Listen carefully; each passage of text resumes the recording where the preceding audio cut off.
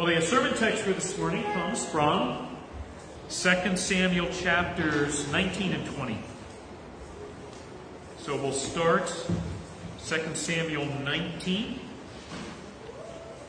We'll start at verse 40 and finish up the chapter, and then read all of chapter 20, verses 1 through 26. So either just listen or read along to this portion of God's Word. This is 2 Samuel 19:40 through 20:26. Now the king went on to Gilgal, and Chimham went with him. All the people of Judah and also half the people of Israel.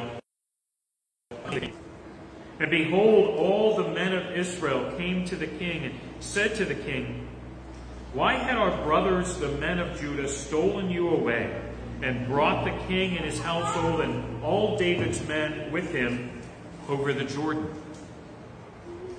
Then all the men of Judah answered the men of Israel, "Because the king is a close relative to us.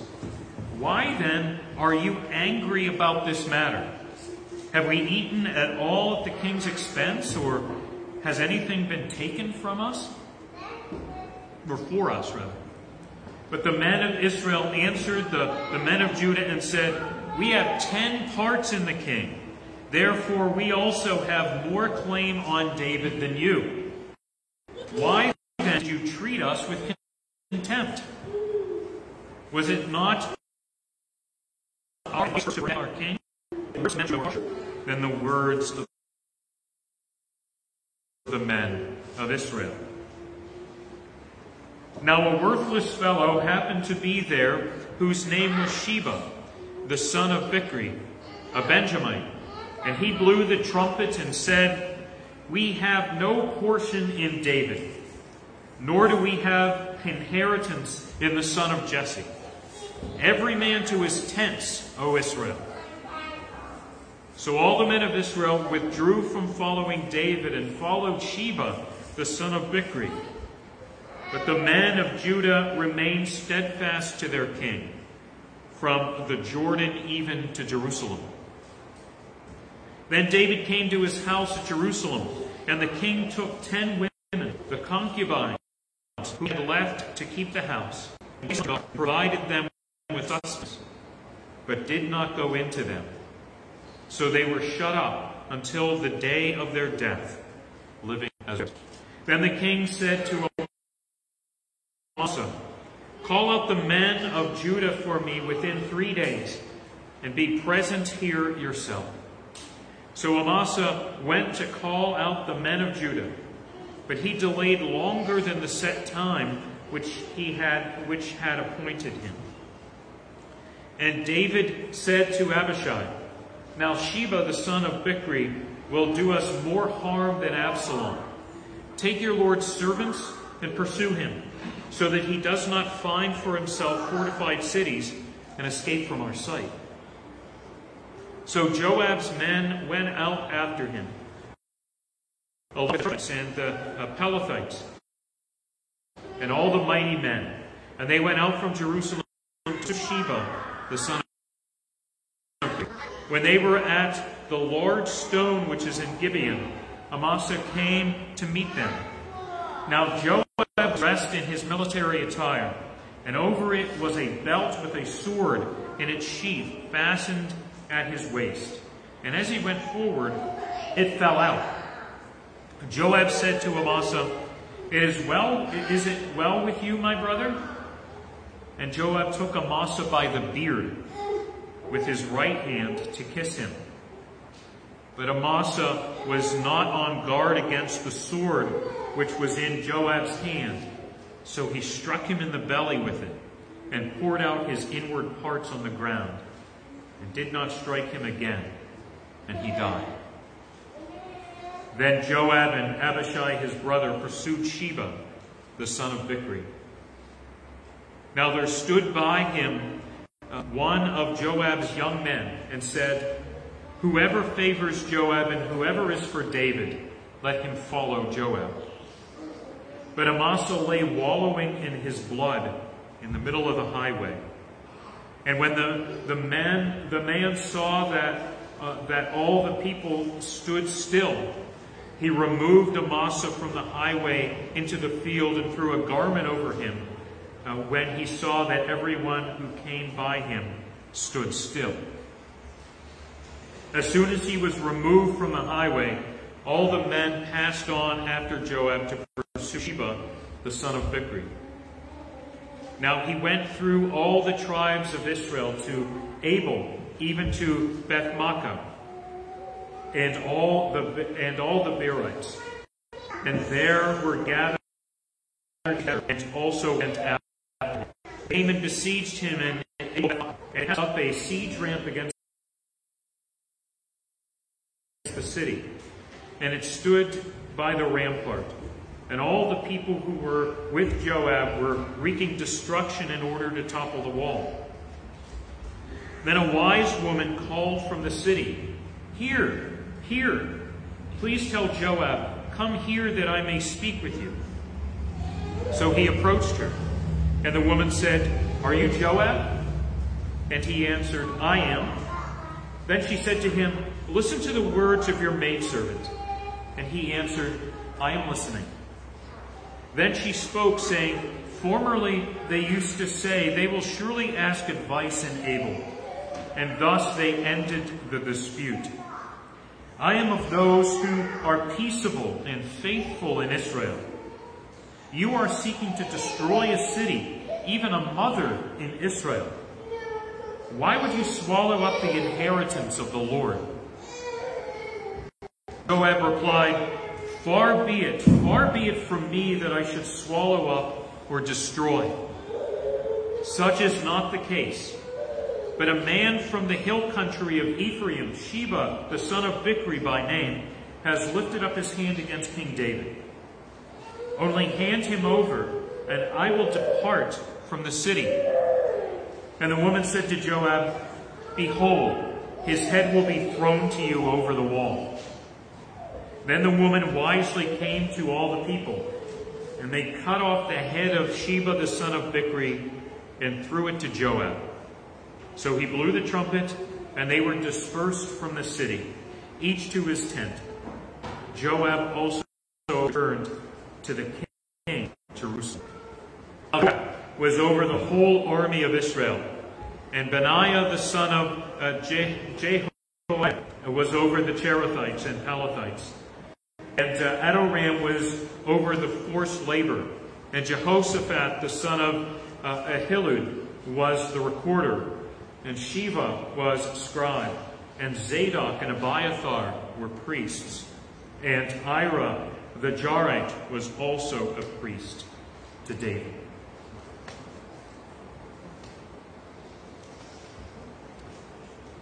As we've been working through 2 Samuel for quite some time now, there has been a constant barrage lately of troubles in Israel, of difficulties, of challenges. And maybe if this were fiction, we would be looking at where it says, "And they all lived happily." That things would get better, that things would improve, but unfortunately that is not the case, and that will not be the case for sure in the events that are described here. There will continue to be difficult times that are chaotic and confusing, with all sorts of challenges, and they're made worse by poor decisions made by people in the account, and certainly by David's past sins that continue to have effect in the present time.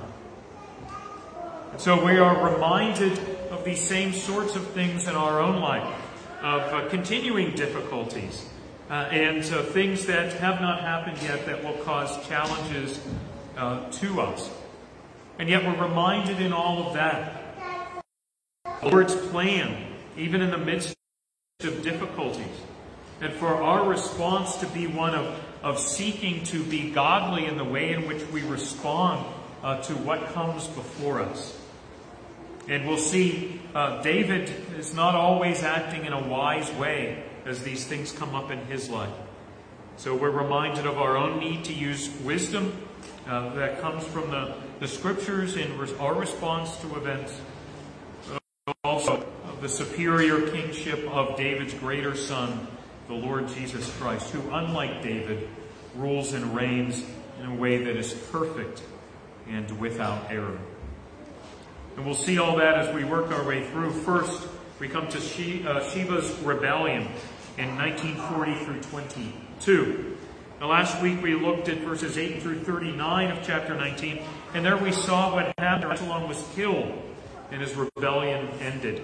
But as many people had supported Absalom. Now, rather than seek vengeance or hold grudges against those who had opposed his rule, David reached out for renewed support. He made Absalom's military commander Amasa his new military commander, replacing Joab, who was demoted. He also reached out to Judah and asked for their support as they were his home tribe. David forgave Shimei for cursing and mocking him. He forgave Ziba for lying to him. And he partially restored the land he had wrongly taken from Mephibosheth. And David also rewarded Barzillai for his generous help to him in his time of need. And in all of that, we saw that David showed a spirit of kindness and reconciliation. In today's passage, David encounters several difficulties as he seeks to bring the country back together. There are divisive words spoken between the northern tribes of Judah, or northern tribes of Israel, rather, and David's home tribe of Judah in the south.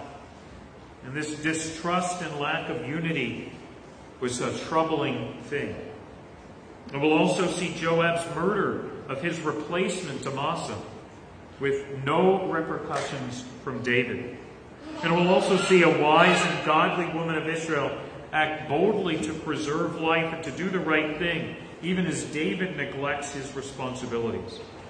And so in all this, we'll see how it applies to our lives in the church and how it points us to the superior kingship of Jesus Christ. And we begin with verses 1940 through 22. We pick up events right after the events of last time. David is returning after he fled east of the Jordan River to escape Absalom's rebellion. He's to be received by his people, and he's accompanied by Chimham, his son, who will be rewarded with the king's patronage. Notice in verse 40 that while all the people of Judah arrived to accompany David, only half the people of Israel, that is the other tribes to the north, accompany him.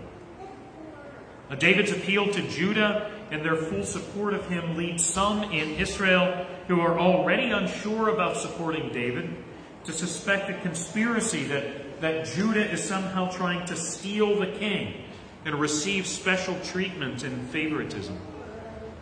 So in verses 41 through 43, there is a back and forth argument between the two parties, which is likely based on popular opinion. And we should note that the northern tribes of Israel revolt. We were told that in verse 8 of chapter 19.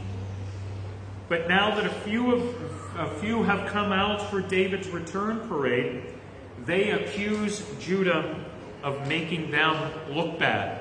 And it really sounds like a squabble between two kids in a playground, the way they go back and forth here. In verse 42, Judah responds that their support is greater because the king is a close relative of us. They don't understand why Israel is angry over this, but their response plays into the idea that there's nepotism going on here. So it's really an unwise reply. They do state that there's no conspiracy or stealing of David, but they go the extra mile in boasting that he's one of their own. Not a very wise thing. And they add, have we eaten it all at the king's expense, or has anything been taken for us? They have, in other words, not received any special treatment or perks by being his home tribe. And certainly nothing has been denied Israel in favor of Judah, they state here. Israel's response in verse 43 is to note their superior numbers as a group of tribes. We have 10 parts in the king. Therefore, we also have more claim on David to you. It's so juvenile at this point. There's 10 of us. There's 2 of you. And so clearly we're more important. And then they get to the heart of their offense. Why then did you treat us with contempt? Without advice to bring back our king? So we do him first is now the claim. And so sadly they're all fighting over perceived favoritism, pride and appearance and jealousy. Israel wants credit for bringing back the king first, and Judah wants credit for the same thing, and they want extra glory for being his home tribe. Our author says in verse 43, "Yet the words of the men of Judah were harsher than the words of the men of Israel." So we get a flavor for the conversation and the debate here, but clearly our author here adds that the tone and the words that were used in the nuts and bolts of this debate were much harsher from the people of Judah. What a sad thing is when people of dispute over things that clearly should not be issues at all. And here the harsh words bring about harsh or hurt feelings and a strained fellowship. We should always be thankful for the unity that we have in Jesus Christ. We must always be diligent and eager to preserve that with a godly unity and not take that for granted. And certainly we all still sin. And so there will be offenses and disagreements in our relationships in Christ. But we are reminded in Scripture to be forgiving and to be humble and to be desiring to work things out in the Lord and by His grace rather than inflame and make things worse. We're reminded in Colossians 3, put on a heart of compassion, kindness, humility, gentleness, and patience, bearing another and forgiving each other, whoever has a complaint against you, so also should you. And so we are to be actively seeking peace and to address issues in genuine love and humility, and to keep from harsh words or undeserved accusations. Now we have love and peace in our hearts by the work of the Holy Spirit in us. And so we are to actively work that out in our relationships in His kingdom.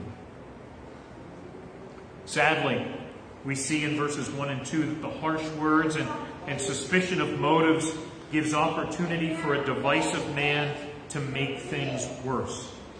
In chapter 20, verse 1, we're told of this man, and we're explicitly told of his poor character even as we begin here.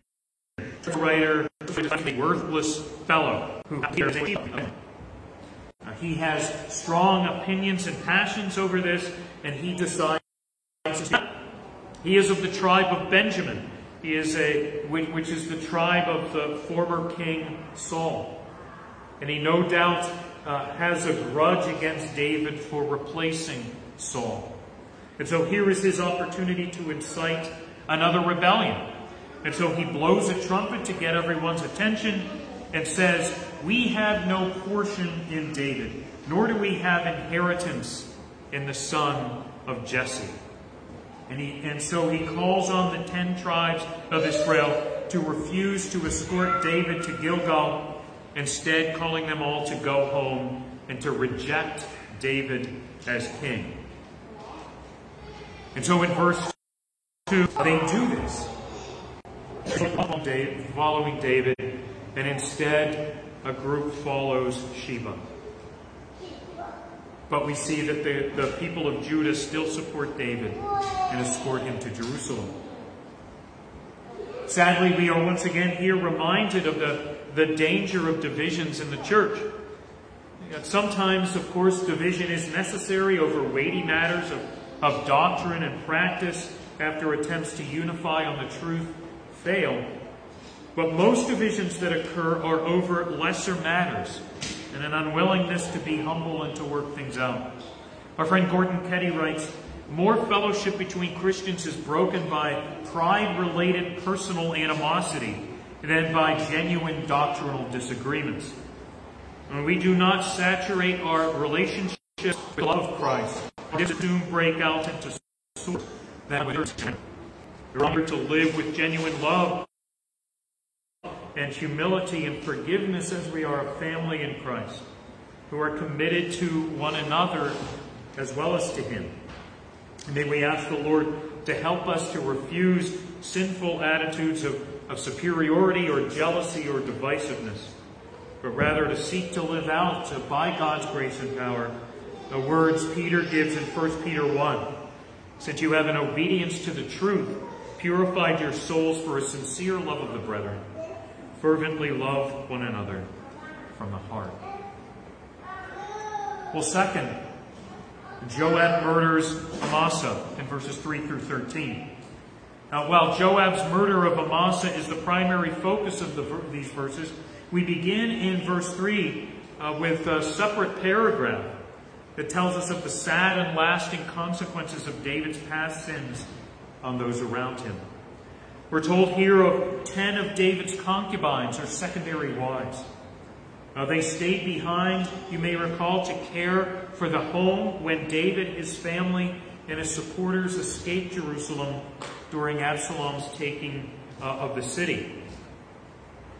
In 2 Samuel 16, we learned that Absalom had sexual relations with them to show that he had taken power and was superior over his father.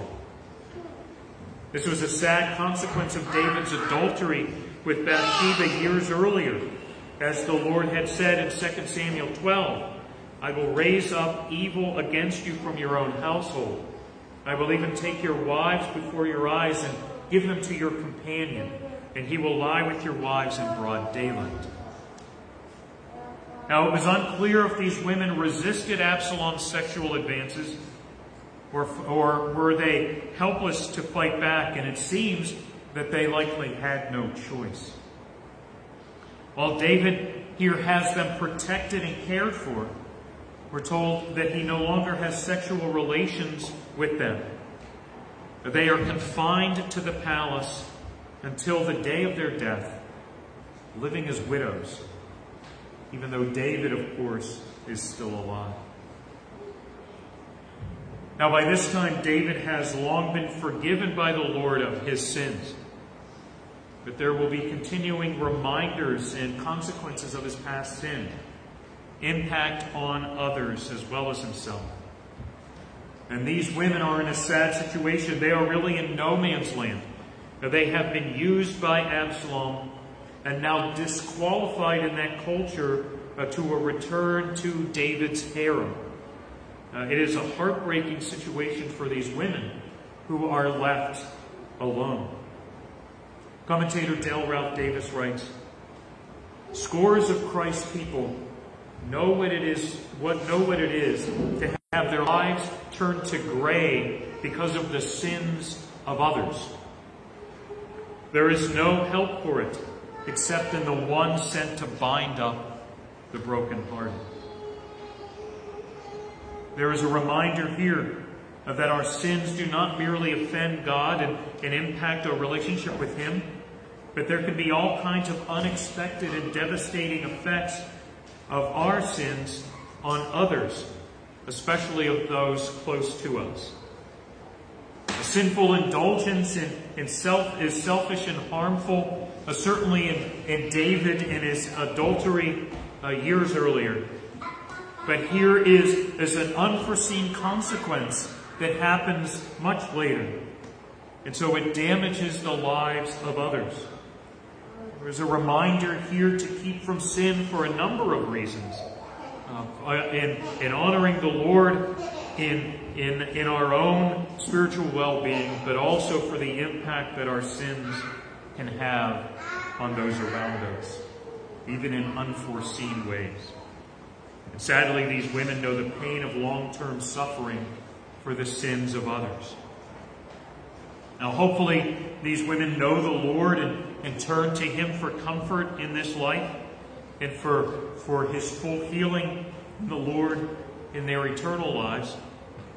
And we're reminded in such difficulties and suffering that there is healing and hope, and that we can come to the Lord in such suffering.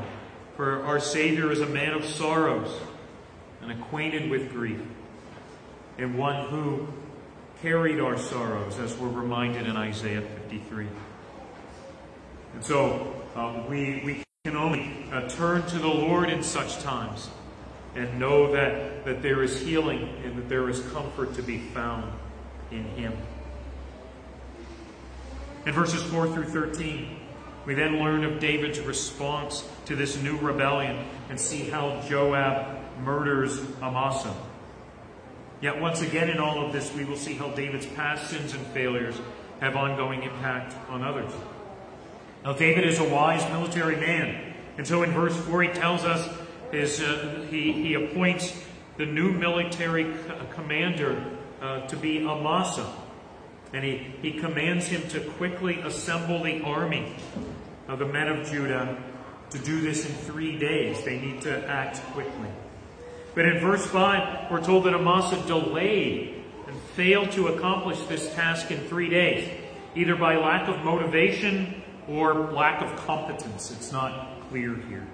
So in verse 6, David tells his second-rank commander at this point, Abishai, to pursue Sheba and act quickly, as Sheba's rebellion will be more harmful than Absalom's if it is not defeated quickly. So David commands Abishai to pursue Sheba before he finds a fortified city and is able to escape or find more support. Joab, who is Abishai's brother and has been demoted by David, is with his brother's troops who now pursue Sheba. Our verse 8 says that Amasa catches up to them after a while at the large stone which is in Gibeon. He's likely expecting to assume command over Abishai and Joab now that he's shown up. But when Amasa comes to meet them, Joab murders him in much the same way he murdered Abner years earlier. He approaches him in the appearance of friendship. He then tricks him, dropping a sword so that he might have it in his hand unsuspectingly. He approaches Amasa to kiss him on the cheek in greeting, but instead he grabs him by the beard with one hand and disembowels him in one swipe with the other. Joab and Abishai then pursue Sheba, with Joab once again assuming command. Verses 11 through 13 add that Joab leaves a soldier by Amasa's dead body, announcing, "Whoever favors Joab and whoever is for David, let him follow Joab." And so he is not being shy about saying that he is now in command. He has murdered his rival. But notice as well that he remains loyal to David, in a certain sense, even if he does this by his own rules and his own ruthlessness.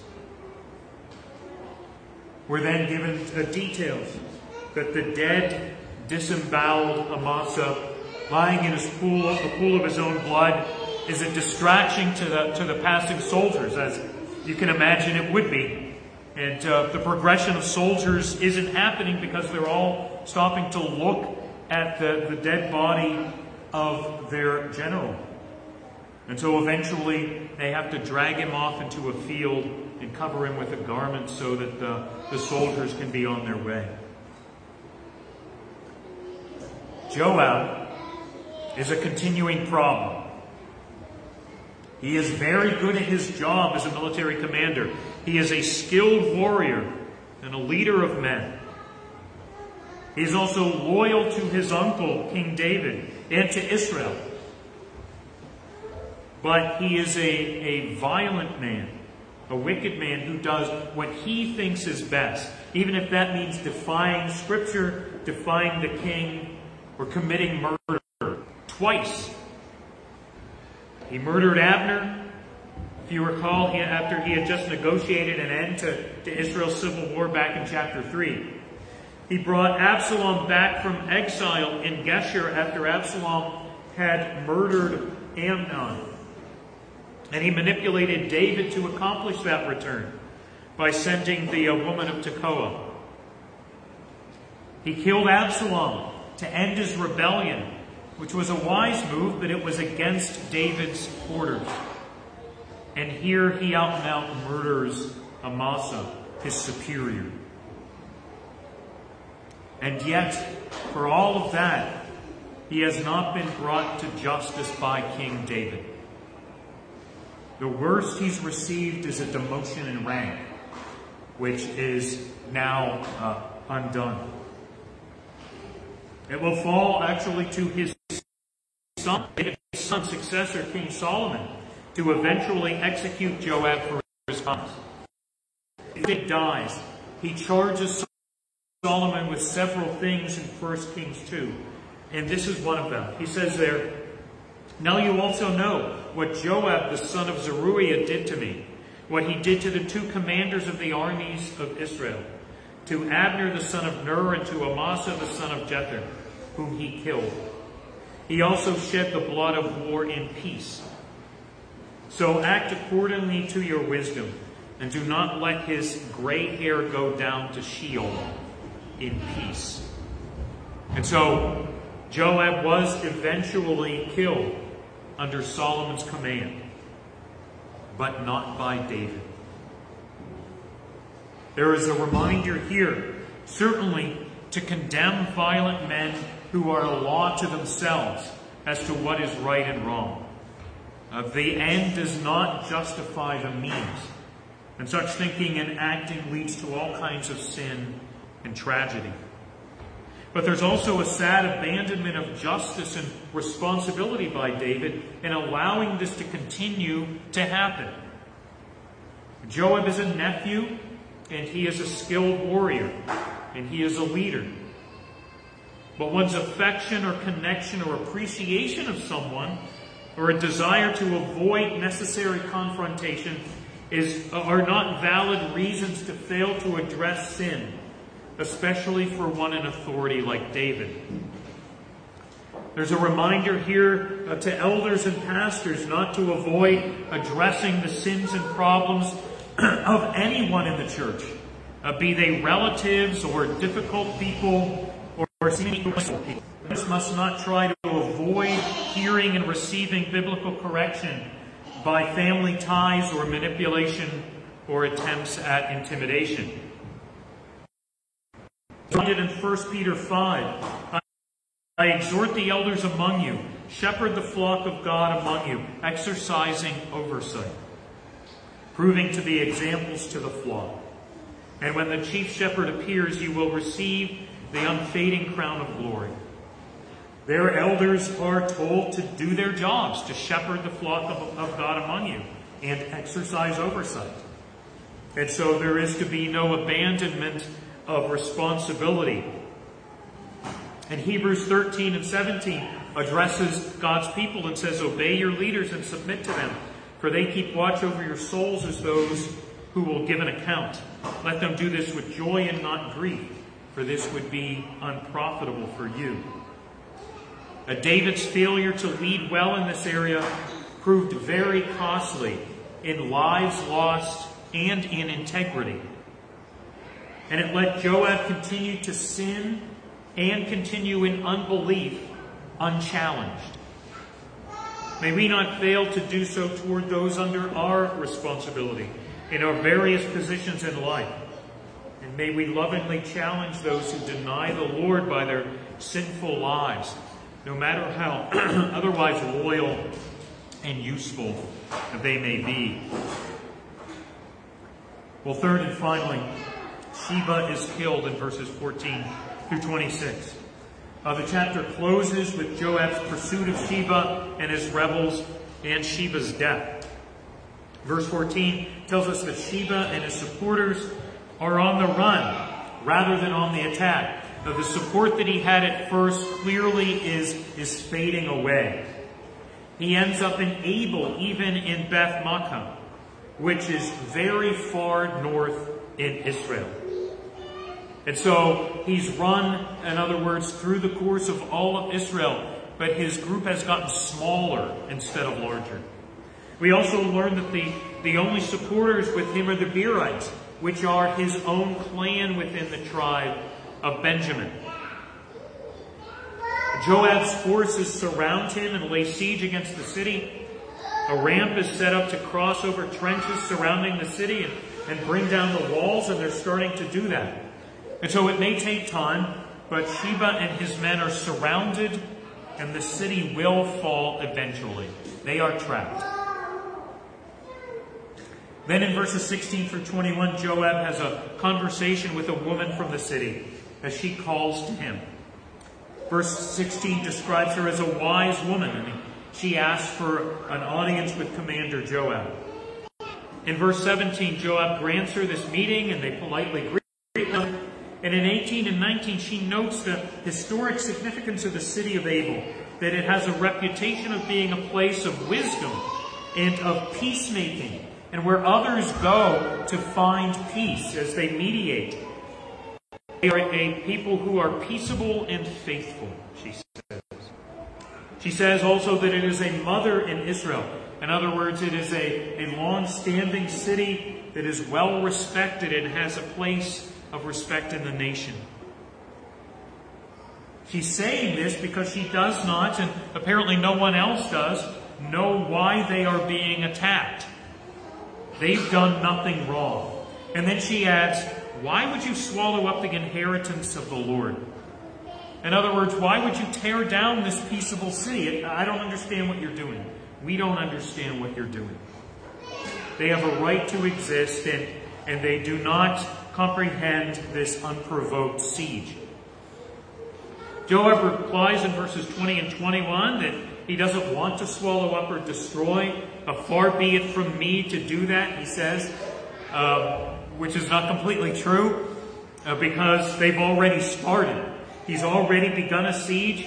They already have a ramp, and they have every intention of the city to get this man. This wise woman, however, not only seeks to spare lives and spare her city, she also calls on Joab to obey God's law.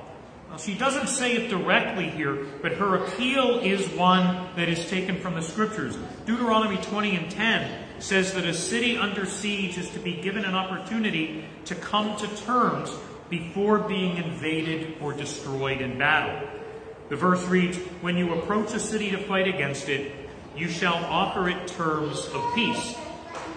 Joab, of course, has not done this. He's already surrounded it, built the ramp, and started to assault the city walls. And he didn't even bother to explain why he was doing this to the people in the city. Like the aggressive man that he has always been, he charges ahead with what he deems best, no matter what restrictions might apply from the Scriptures or anywhere else. Yet he does, to his credit, respond well to the woman and explains a man named Sheba is now in the city. If they hand him over, Joab and his men will leave. And so in verse 22, the woman explains the situation to the people of the city, and they respond appropriately. They promptly cut off Sheba's head, and they throw it over the wall. And so Joab then blows the trumpet. He signals to his men to end the siege, and they all disperse to their homes.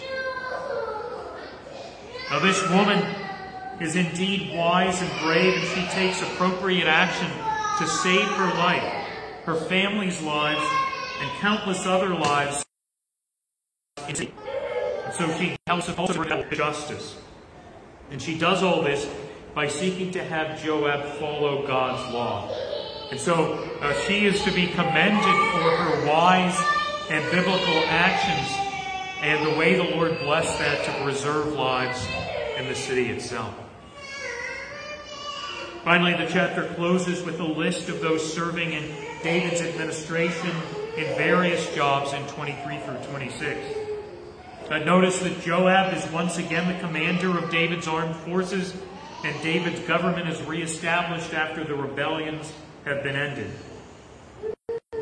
But even though probably some of these men are faithful and sound in honoring the Lord and how they carry out their responsibilities, we have found in our chapter division in the kingdom and inconsistency, and certainly his lack of consequences brought upon Joab. All of Jesus' superior rule, David's greater son, the Lord Jesus Christ, and our need to faithfully and humbly submit to his rule in our lives and in the church.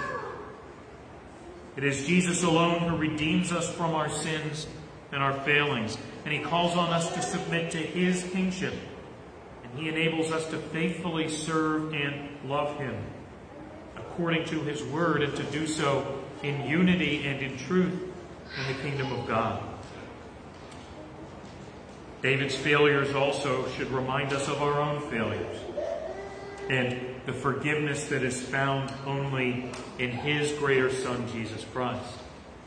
We are indeed all sinners like David, and we deserve condemnation, and yet in his mercy we are offered forgiveness with God through what Jesus has done for us. We are told in Scripture that Jesus is God the Son, who became also fully man to be our salvation. He lived a perfectly obedient life, which we fail to do. And on the cross, he took the wrath of God due to us for our sins upon himself. On the third day, God the Father raised him from the dead, a living Savior and an accepted sacrifice. And all those who trust in him are forgiven by his sacrifice, are covered in his righteousness, are justified before God, and are given eternal life and fellowship with the triune God. And that is all by God's free gift and grace alone. It cannot be earned, and it is never deserved. Romans 3 reminds us, by the works of the law no flesh will be justified in his sight, for through the law comes the knowledge of sin. But now God has made no righteousness for all those who believe. For all have sinned and fall short through the redemption which is in Christ Jesus, whom God displayed publicly as a propitiation in his blood through faith. Jesus now rules and reigns as the perfect and eternal King on David's throne and at the Father's right hand. And unlike David, we can fully trust in all of his judgments and in his care and in his leadership. Isaiah 9:7 says of him, "There will be no end to the increase of his government or of peace on the throne of David and over his kingdom, to establish it and uphold it with justice and righteousness from then on and forevermore." And in his kingdom we are enabled by God the Holy Spirit who indwells us to grow in godliness and to find unity in the Lord, and to find unity in following his word and in loving. Unlike the rebellions of Absalom and Sheba, we serve the King and are to do so faithfully, to do so in unity by his grace, which is at work in us. And we are to submit to him and his kingship and draw close to him. In Matthew 16, Jesus says to his disciples, "If anyone wishes to come after me, he must deny himself and take up his cross and follow me. For whoever wishes to save his life will lose it, but whoever loses his life for my sake will find it."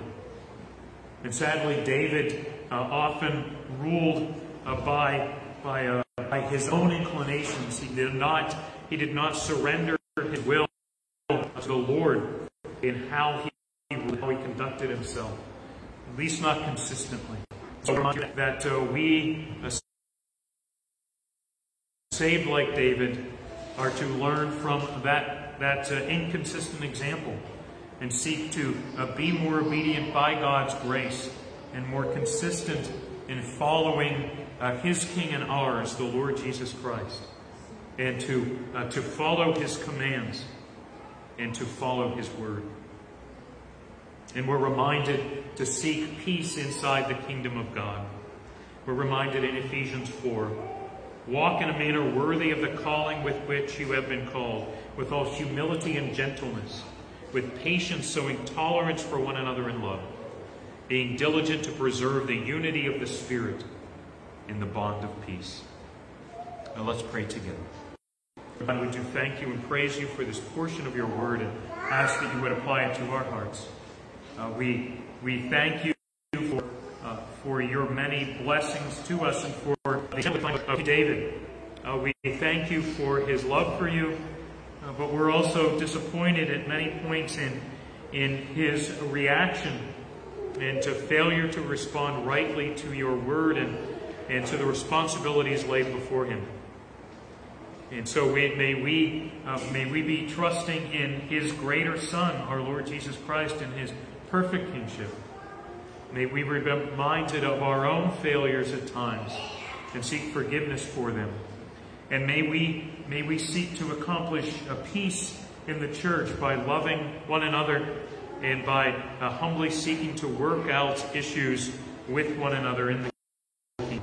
So, interacting as juveniles in their squabbles with one another. From that poor example, to seek peace and pursue it within the kingdom of God. And we do thank you and praise you for all of your blessings to us. And we thank you in Jesus' name. Amen.